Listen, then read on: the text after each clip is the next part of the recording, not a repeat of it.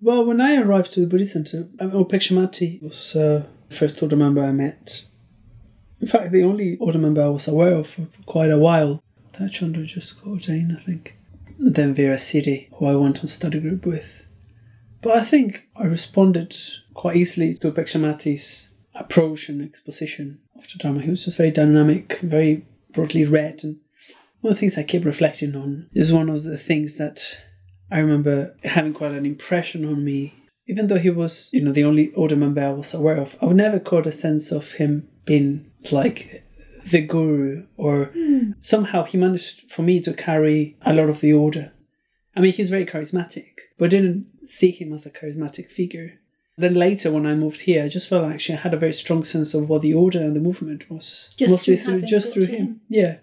I just remember him talking about the order and all the order members, saying, well, there's other people more developed and more intelligent than I am. I need the order and outside. But it's funny because there's something that I give for granted, people being that kind of humble. But obviously I wasn't that familiar. I'm not very familiar with people saying, oh yeah, there's other people more intelligent than I am, So it's just that kind of, actually that humility, which I haven't found before. And just kind of the confidence, because for me, Bhikshama is kind of pretty intelligent and eloquent and charismatic and, he's a very good man. I don't think everyone sees him like that.